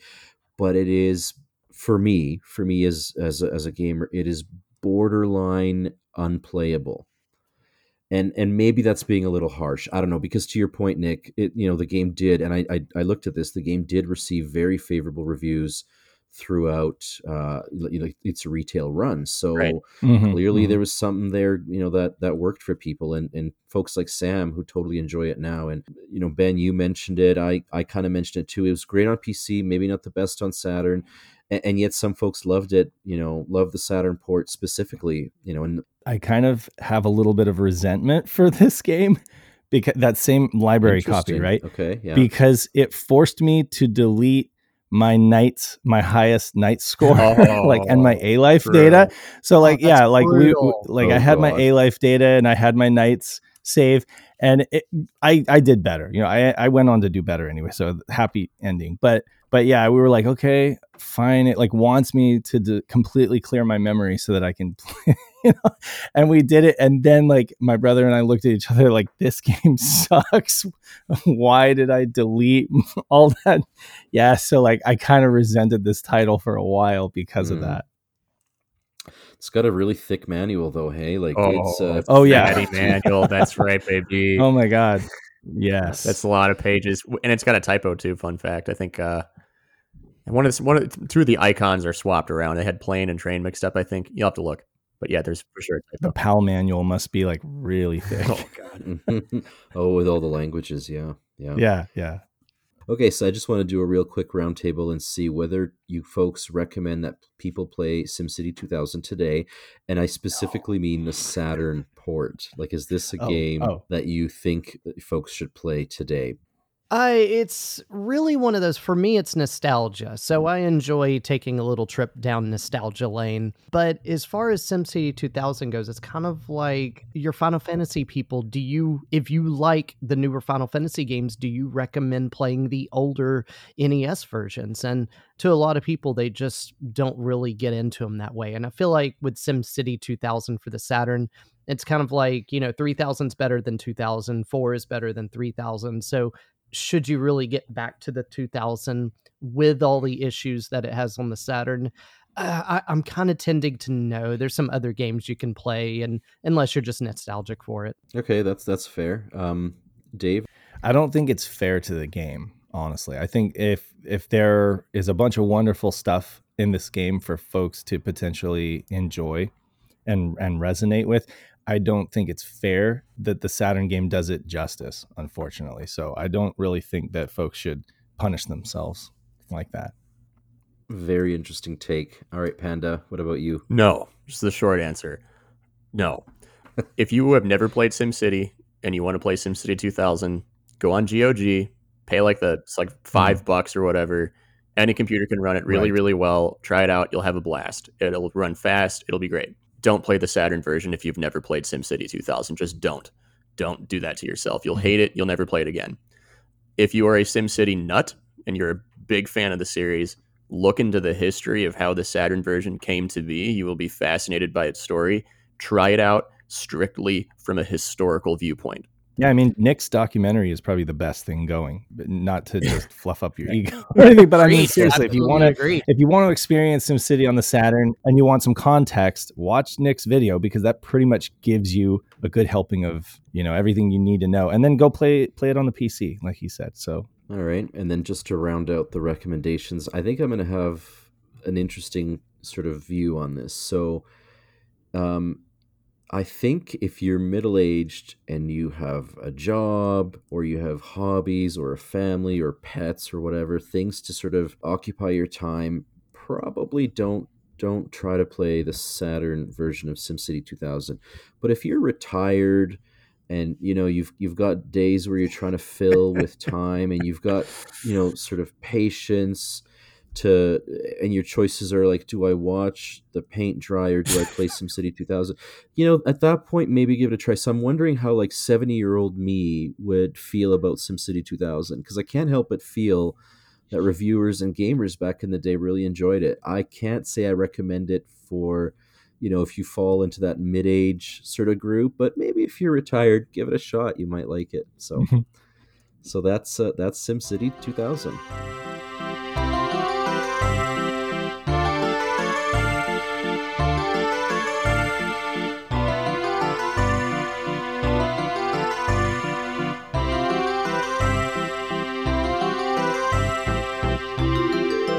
Okay, we're going to continue on. The next game on the docket is Theme Park. So this was a Bullfrog game. The original PC Theme Park came out in summer of 1994, in June specifically. The Saturn release was late October 1995, so it came just a few weeks after SimCity 2000 did. The theme park is exactly what you'd think it would be. So you were trying to build and manage a theme park. So you have to pick a location in the world somewhere where you're going to build your park. Initially, I think you can only start in the United Kingdom. It's the only park that costs you nothing to buy the land or the space or whatever. But eventually you can branch out and buy plots of land elsewhere in the world and build your theme parks. So you've got your plot of land, and you build concession stands and rides, and you have to hire maintenance guys and gardeners, etc. And it very similar to SimCity. You've got to mind your budgets and so on and so forth. A couple things that make this a little bit different. There are different, at least in the Saturn port, I'm not sure about the other versions, but there are different difficulty settings. And the lower the difficulty, the less sort of minutia you've got to manage. And the higher difficulty, of course, then you got to get into everything. So I'm talking about things like interest rates and your bank balance and payments and all that kind of stuff. So you may not need to deal with quite that level of of detail when you're playing sort of the beginner version of the game. And then all kinds of crazy stuff can happen in the game. In SimCity 2000, you had your disasters. Here you've got rides that could break down or even in some cases catch fire or whatever. And, just like with SimCity, you periodically get a report to see how your park is doing potentially in relation to competitors, if you've set the game to have any competitors, or just with how satisfied your customers are with their overall experience, how happy they are, and so on and so forth. So a hardcore simulation game again, just like SimCity 2000, but the theme is building a theme park. Okay, so we'll once again do the roundtable. I'll start with you, Ben. Did you ever play this either on the Saturn or on the PC? I actually played this on the PlayStation. And this was one of those titles that I picked up years after it had come out when it was in the budget bin. And I was diving for budget titles to try out and just play. And let's just see what we can dig through. Oh, look at that theme park. I remember hearing about this. Let's give this a whirl. So, my experience with this game back in the day was definitely on the PlayStation side. My friend that had the Saturn never actually got this one for the Saturn. So I didn't actually experience this for the Saturn until way later. And it's definitely an interesting game. It's I guess what you would call our third game for accountants. Mm. All the things that you can build in this, even if you don't like SimCity 2000, there's a good possibility you're going to enjoy this one. As long as that building infrastructure is something that you enjoy doing in a game. And there's plenty to be done here. This was a fun one to get into, and it actually surprised me how much I enjoyed it versus what I was expecting. I share a lot of those sentiments. I'm curious to see how the rest of us feel. This is another game that I checked out from the library. I think that maybe the library really liked to lean into like these kind of semi-educational titles or whatever, or like learning building titles. I don't know, because there seemed to be a lot of them. But yeah, there was Myst, SimCity, theme park. Looked at the back of the box, saw what kind of looked like a sim type of game, and wasn't prepared to really like the game. But didn't take up all my save data, it only took up, a fraction of my save data. And actually my brother and I absolutely thoroughly enjoyed this game. I dug the premise of a theme park, versus like city management. It was just more up my alley. We love terrorizing the guests, like forcing the roller coaster to go off the rail, or like trapping people in the park and making them miserable. Like my brother really enjoyed just, like harassing the guests. I dug the fact that you could kind of figure out different ways to like soak them for like all their money, and take all their money and kind of build up this theme park to be like a really good money-making venture. But it ended up being a lot like Disneyland is these days, where it's just packed and there are long lines and food is overpriced and everything like that, So it really did kind of mirror real life, to be honest. It was a blast. I absolutely loved Theme Park on the Saturn, and that's where I played it. Nice. Did you have any experience with the PC original? Or Not at all. No. Okay. Not at all. No, I just knew that this was. I was aware, I guess, through reading magazines or whatever. This was a Bullfrog Molyneux effort versus like Maxis. So I did make that distinction, because once I got into it and I was like, oh, I actually like this. What's the different? Oh, it's made by different people. And I don't know, for some reason it just clicked with me. Whereas the sim games specifically, that brand of games just didn't, Mm-hmm, mm-hmm. I find that so fascinating. Really conceptually, SimCity 2000 and Theme Park are quite similar, Right.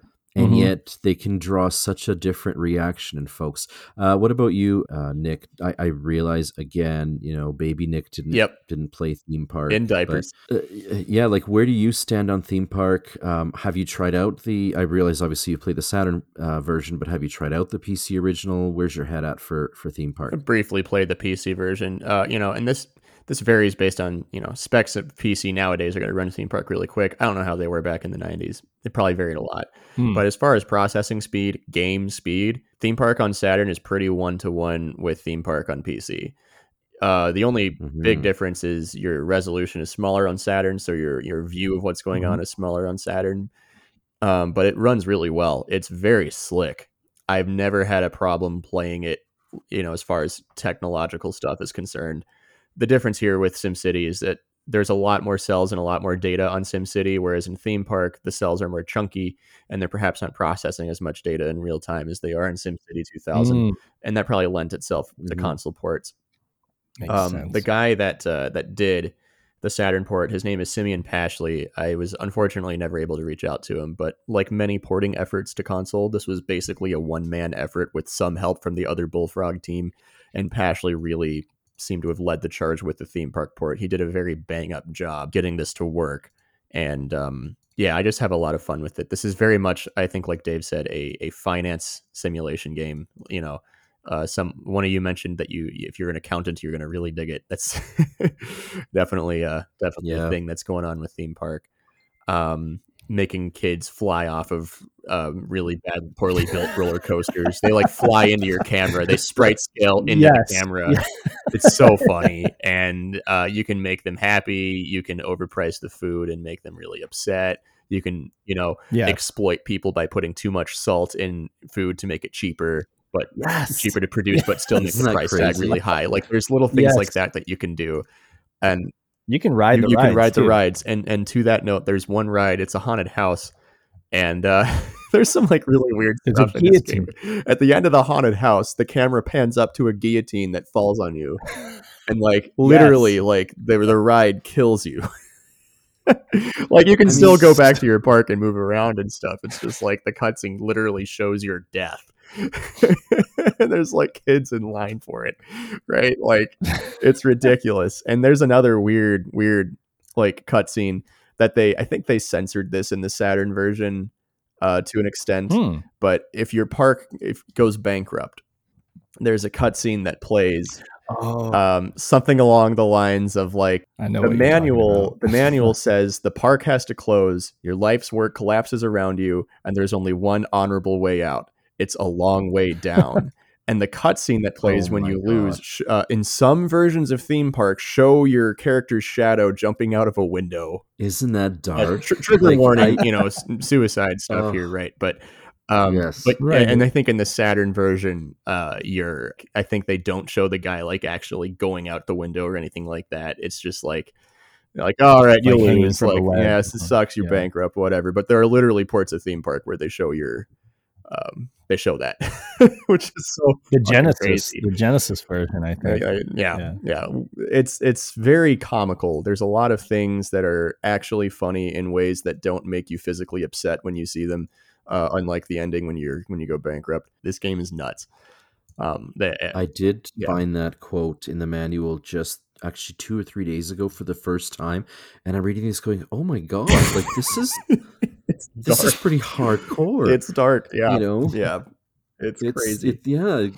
Yeah, I mean, for such a sort of happy, and it just, I don't know, you get these vibes of like the evil clown, right? Like it just, I don't know, it's happy, everything's good, but is it really? Like it's kind of sadistic underneath all of that veneer of happiness. So, and the art style is that kind of like bubbly 3D kind of weird early 90s, tech, it's cool. It's interesting to say the least.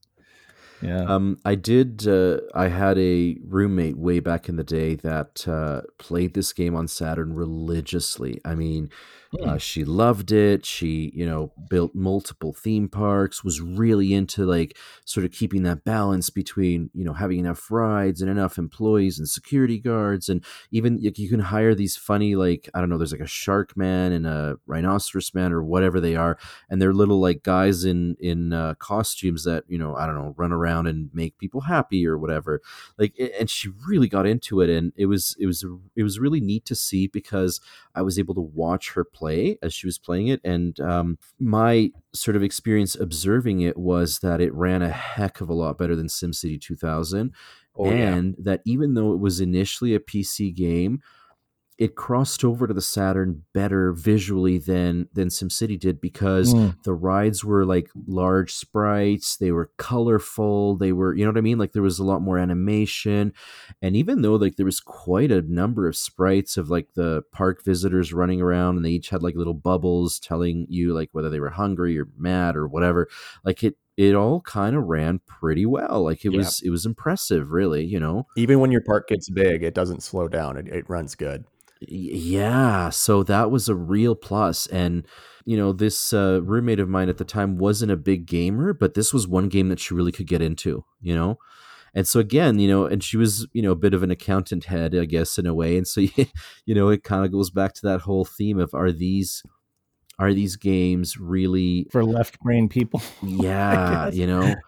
Which ironically, none of those, I don't think too many of that type of gamer was graduating up from the Genesis and looking for these types of games on the Saturn. Like that just, that wasn't a thing really. So it was just this whole, these games that we're talking about are very strange from that perspective. They're not aimed at traditional gamers, and especially console gamers, because remember back in the Genesis Super NES days, the console gamer was like, they were really kind of very narrow tastes, right?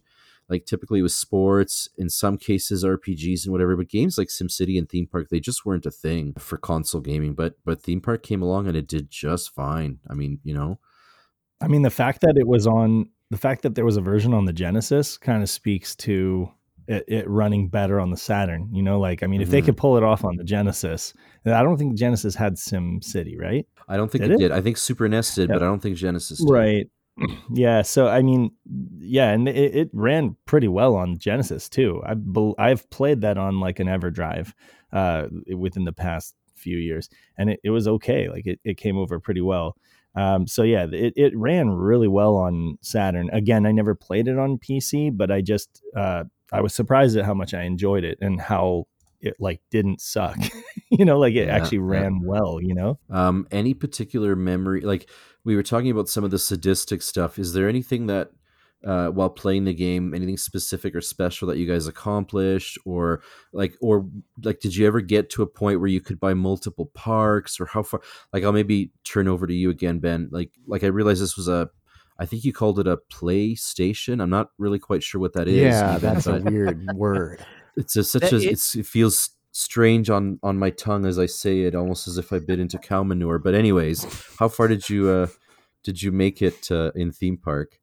Well, I was building in the PlayStation version for several hours, several. I played this game for a good while, and it was a long enough time for when I also played it on the Saturn to realize the Saturn has more stuff in it, and it sounds better. And I don't know exactly what's different about it between the two, Really? but I remember having more options that I don't remember having when I was playing on the PlayStation that the Saturn actually has. But some of the memories that come up from this game is when you don't take care of your rides, they just simply explode. And can you imagine going to a theme park? I also like that this game feels like it belongs on the Saturn, whereas SimCity 2000 does not feel like a Saturn game. Yes. Theme Park actually feels with its color palette and the way that it plays and the way that you go through, it absolutely feels like it's right at home on Saturn, and I think that's great. That is my sentiments exactly. This feels like, even though it has its roots as a PC title, it feels at home on the Saturn. You can play it. You can play it with the D-pad. You're going to have fun. It runs fairly smoothly. It's, you know, it works. Any other thoughts on Theme Park before we round it out? I just think it's a really fun game that folks should try. Like if you're like me and you don't typically like sim games, or that's not your cup of tea, give it a shot anyway. You might actually really enjoy it. And you can play the game straight. You know, you can try to make it the best park and, you know, focus on, you know, customer satisfaction, or you could just really mess with the guests. You can hide the exit, you know, and just have them wandering around endlessly trying to get out of the park, you know, and put signs up to advertise, you know, food and rides and stuff like that, and just watch your bank account explode. But yeah, basically you can play it either way, you know. And sometimes it's just fun to watch the rides break down. Like Nick was saying, see the kid get hurled into the screen, God. It's a lot of fun. If you're sadistic. Oh, it's great. If you have a sadistic. Is that a recommendation then for the Saturn port, Dave? Oh yeah. Mm-hmm. All right. What would you say, Nick? I'd say that, Theme Park was very popular in Europe, especially, and the Saturn port did pretty well there too. Outside of Europe, I'd say this is a hidden gem on Saturn. Give this a shot. It runs super well. The interface is very slick. Give yourself a few like dummy parks that you'll burn through at first before you like take one seriously. And once you learn the game and figure out how to invest in rides and figure out the finance balance, you'll be oversalting your snacks to force your guests to buy overpriced drinks in no time. Right. I don't think it was a hidden gem in Japan though, right? They got they got their own version of it. Yeah, I'm not 100% sure with how well it did, but Theme Parks on Saturn got its own specialized Japanese port with like sakura blossoms in the background and stuff. Like, yeah. Right. Yeah. Mm-hmm. Interesting. Ben, would you recommend this for the Saturn port? Yeah, well, remember, I got this as a budget title, not expecting much from it, and got a lot of enjoyment from it. And so it was so much so that after playing the PlayStation, when that years later, I did buy the one for the Saturn, and I played several hours through the Saturn version. So that kind of tends to tell me that this is a well done game. This is something I do recommend. And if you like anything from, I don't know, Stardew Valley or Animal Crossing, if just kind of that slower paced game is something you like, this is something you should try. Or if you like games that you like where you have to manage, this is absolutely something you like to try. Or just if you want to be sadistic and just kind of make people's lives miserable, it's got it there for you too. Nice. And it's like a $40 long box. So if you collect, it's not that bad still. Or you can get the Japanese version too. Yeah. So, but definitely try it. Sounds like we've got solid positive recommendations all the way around. All right, that's it for Theme Park.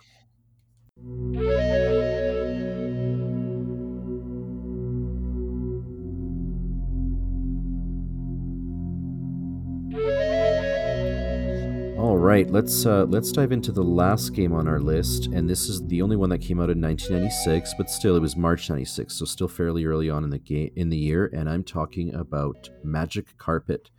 So Magic Carpet is another Bullfrog PC title, which came out in 1994 with an expansion pack that hit in 1995, and then the Saturn game, of course, came out in 1996 March in the West. It ultimately came out in Japan as well, but 6 months later. So this was a case where the Western release came out first. So you are a magic carpet flying fellow who is, the goal is to restore equilibrium or balance with the mana of that particular map or that level. Mm-hmm. And the way you do that is you have to run around and you have to collect mana, which are these orbs that just sort of lie around on the ground. You get them from defeating enemies, you can find them, whatever. You've got to first convert that or claim it, and so it becomes your color. And then you've got these balloons that you send out to collect that mana and bring it back to your castle. In later levels, there are like competing wizards that are going to try to take the mana for themselves, and so you've got to sort of fight them off. And it's like a first-person carpet flying simulator with like a resource management or capture the flag type gameplay behind it. So a super interesting game. Did really well on PC, and then of course it came to the Saturn. I'll start with me this time. I did enjoy this game quite a lot on the Saturn. I thought that the 3D engine was actually quite good for an early Saturn game. It does share an engine, of course, with high octane, so you've got that sort of grid-like fading in effect. And the geometry, the land itself, of course, is 3D, but a lot of the enemies, trees, shrubs, little villages, whatever you may find, even humans, they're all little tiny sprites. And it moves at a fairly good rate, so you're able to, fly around, and the engine keeps up really well. And it's a very, very interesting sort of experience. Although, while you're playing it, you can definitely tell that this was something that was initially made for the PC. So I'll do the rounds again just to see, have you played it on PC, have you played it on Saturn, and just general thoughts. And I'll maybe start with you, Nick. Yeah, so again, I didn't really get to play Magic Carpet. I didn't really have time to try this out. But just anecdotally speaking, I've done some research into the release date stuff, and this was Bullfrog's last Saturn game, at least for the North American region. And they did have plans to port Dungeon Keeper and Syndicate Wars. Both of those would eventually get canceled, making Magic Carpet their Bullfrog's final Saturn game before they stopped supporting the console.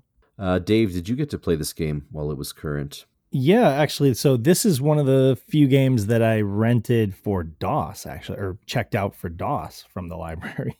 Wow. I went to, yeah, so they had the game for DOS, and it came with 3D glasses, right? And it was cool. Like it ran really well. It had like water reflections, it had pretty good frame rate, it had slick graphics. I remember at the time it being kind of lauded for the graphics and stuff like that. So it was only subsequent that I would play it on the Saturn and kind of have impressions about that. But yeah, from an initial standpoint, it seemed like an impressive game to me. But the gameplay itself was kind of, Molyneux makes a certain type of game. There was another one called like Black and White, which had a similar vibe to it. But it was just kind of like repetitive, go collect the mana, put in your castle, defeat those black worms. It was just, yeah. So anyway, it again, it might not be for everybody, but it was a technical spectacle, I guess, at the time, like 94 or whatever.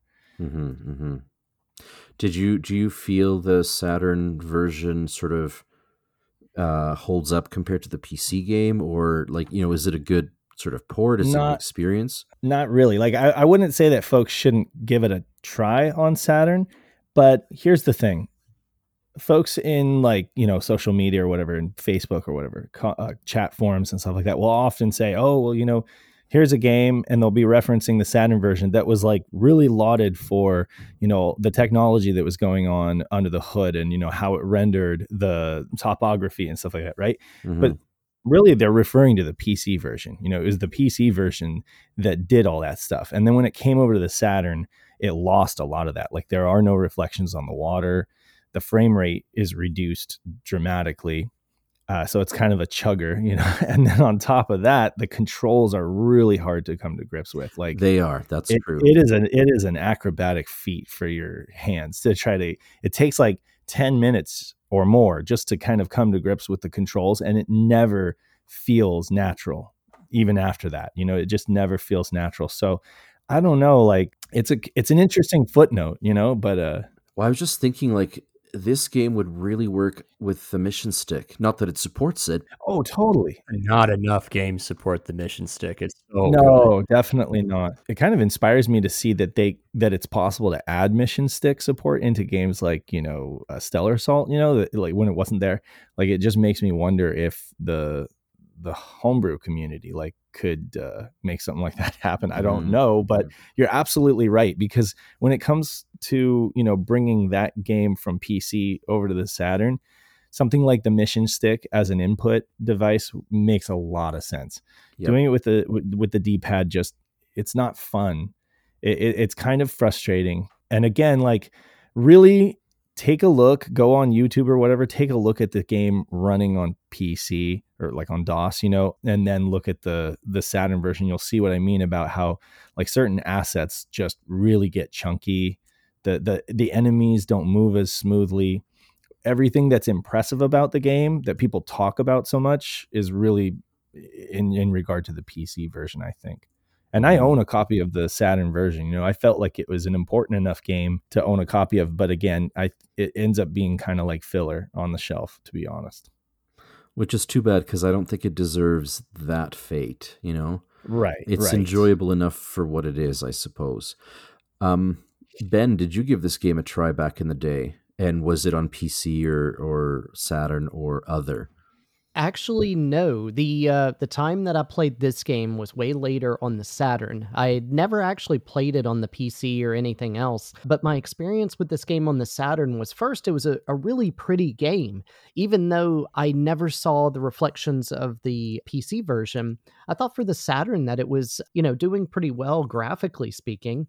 Where I had trouble, and I'm glad that everybody else did, was the controls. The controls were really tough to get used to, and I just kind of assumed that was just part of the game where you just Mhm. had a really hard time controlling this thing. But aside from that, I thought it was very pretty. It had a lot of interesting enemies once you start to get into it for a bit, shooting your little fireballs at everything from buildings to trees to people to dragons to whatever else. Oh, definitely. Yeah. I, you know, so a couple interesting bits I want to mention about this game. First of all, the Japanese title, the Japanese conversion came out 6 months after the North American, and it actually included support for the 3D control pad. Now, and it even came out like either as a standalone title that you can pick up in Japan, or it came as a boxed set with the 3D control pad, which is really unusual. But it, I have not been able to track down either a physical copy of the Japanese game or even an image. So I can't attest to how well the 3D control pad is implemented or if that really makes a solid difference to the gameplay, because that would, to me, that would be a very, very interesting change to how you potentially interact with the game. And then secondly, the game's levels are numbered from 1 through 50, but there are actually only 45 levels in the game. Apparently, when they were getting ready to release the PC game, 5 of the levels ended up being cut, and so they're numerically just missing, and that transferred over to the Saturn and other versions as well. That's So crazy. 5 missing levels because they were just cut late enough that numerically they weren't reordered. And so I think level 9, for example, is one that's missing. So you'll literally go level 7, level 8, and then level 10, and then 9 is missing. And on the PC box anyways, it does advertise 50 levels, but you only get 45. All right, let's do some roundtable recommendations, and then we'll wrap up with Magic Carpet. Dave, I'll start with you. Do you recommend it?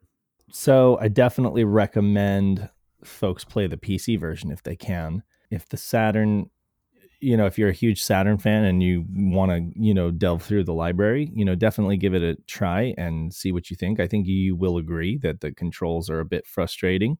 They're a bit ham-fisted, I guess.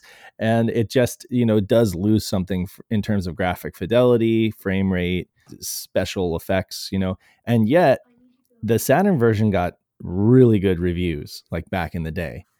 I wouldn't give it that kind of score these days. But again, that could just be, how it's held up versus, how people saw it at the time.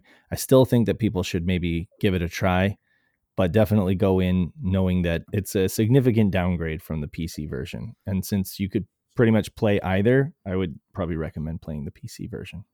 Okay. Ben, your thoughts, sir? Yeah, I think this is an interesting game in principle that if you haven't played it, it's one of those that's so unique enough that you should try it, even on the Saturn. But if you have the PC capability to play it, it sounds like you should play it there. Like I say, I've never played it on PC. But on the Saturn, I was pleased enough with the way that it played, aside, a little difficulty of the controls aside, that this was an interesting game that I had fun with it when I was playing it. Nice. Okay, and then my thoughts is it is a fun game if you're willing to put a little bit of time into. Certainly not as much as some of the more simmy games need, but it's an interesting game. From that Wild West 90s time where people were trying all kinds of different game mechanics. If you can learn the controls, then I think you'll do just fine. And with that, that brings us to the end of these 4 early PC ports. And we hope that you've all enjoyed listening. And we'll catch you next time.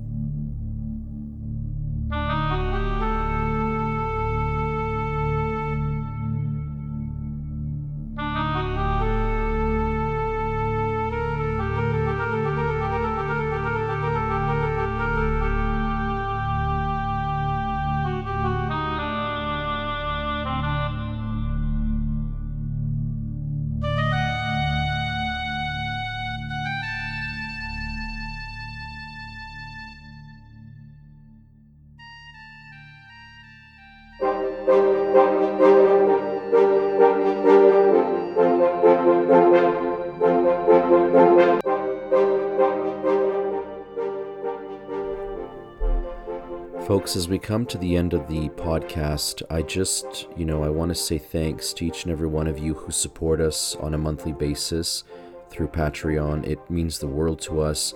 It really does mean that the content that we produce, could be better both visually and the way it sounds, not to mention the way it feels and smells and even tastes, It really does make a world of difference to us, and we are so very, very grateful. So with that, I just want to shout out our patrons: Nate Lawrence, A Murder of Crows, Ioannis Fetz, Shadow Mask, Emerald Nova, Chris Piper, Daniel Fredrickson, Theron Brown, David Zaney, Sega Steve, Chris 1997XX, Stoneman, Justin, Gem Clash or Rank, Cerulean, Normal Guy, Robert Ramsey, Nutrageous, Blue Moon 95, Tanuki Trev, Rowan Dinch, Fat Drunk Friend Otaku, Derek Pascarella, Mamdou Madwar, and Young Money Sway. Again, folks, you are heroes, and thank you so much for your help.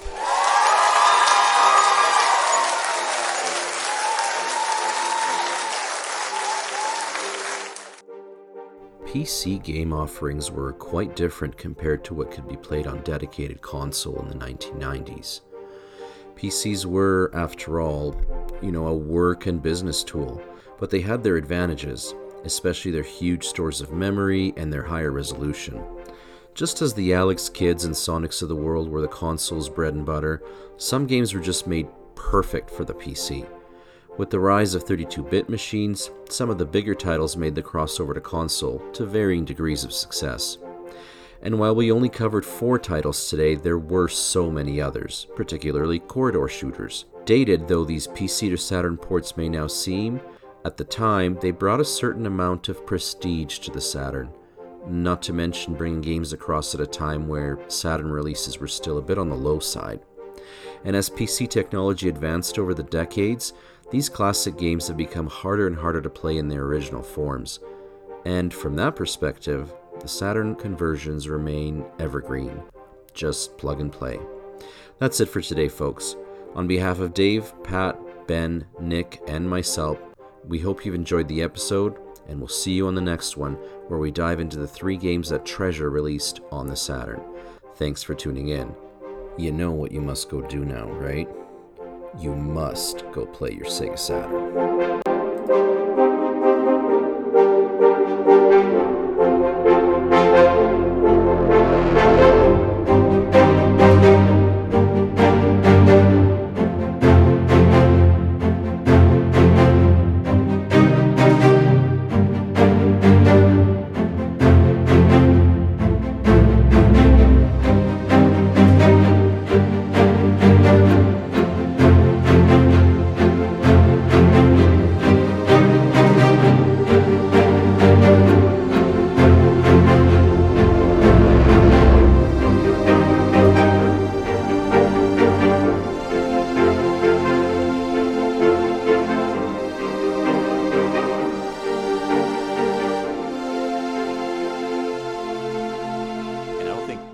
People cared about the fact that it was slower.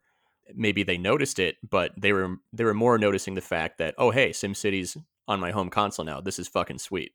And that's really all they cared about at the time. This is fucking sweet. Fucking sweet. This is fucking sweet. SimCity's on my home console now. Fucking sweet. I'll buy myself this $400 Saturn. Fucking sweet. I'm gonna check out any Saturn game that's available, Fucking sweet. This is fucking sweet.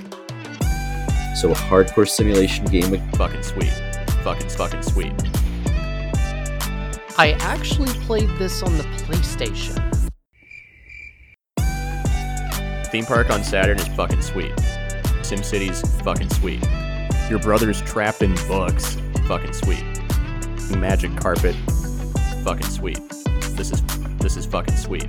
Fucking sweet. This is fucking sweet. But just anecdotally speaking, this is fucking sweet. This podcast is a SHIRO Media Group production.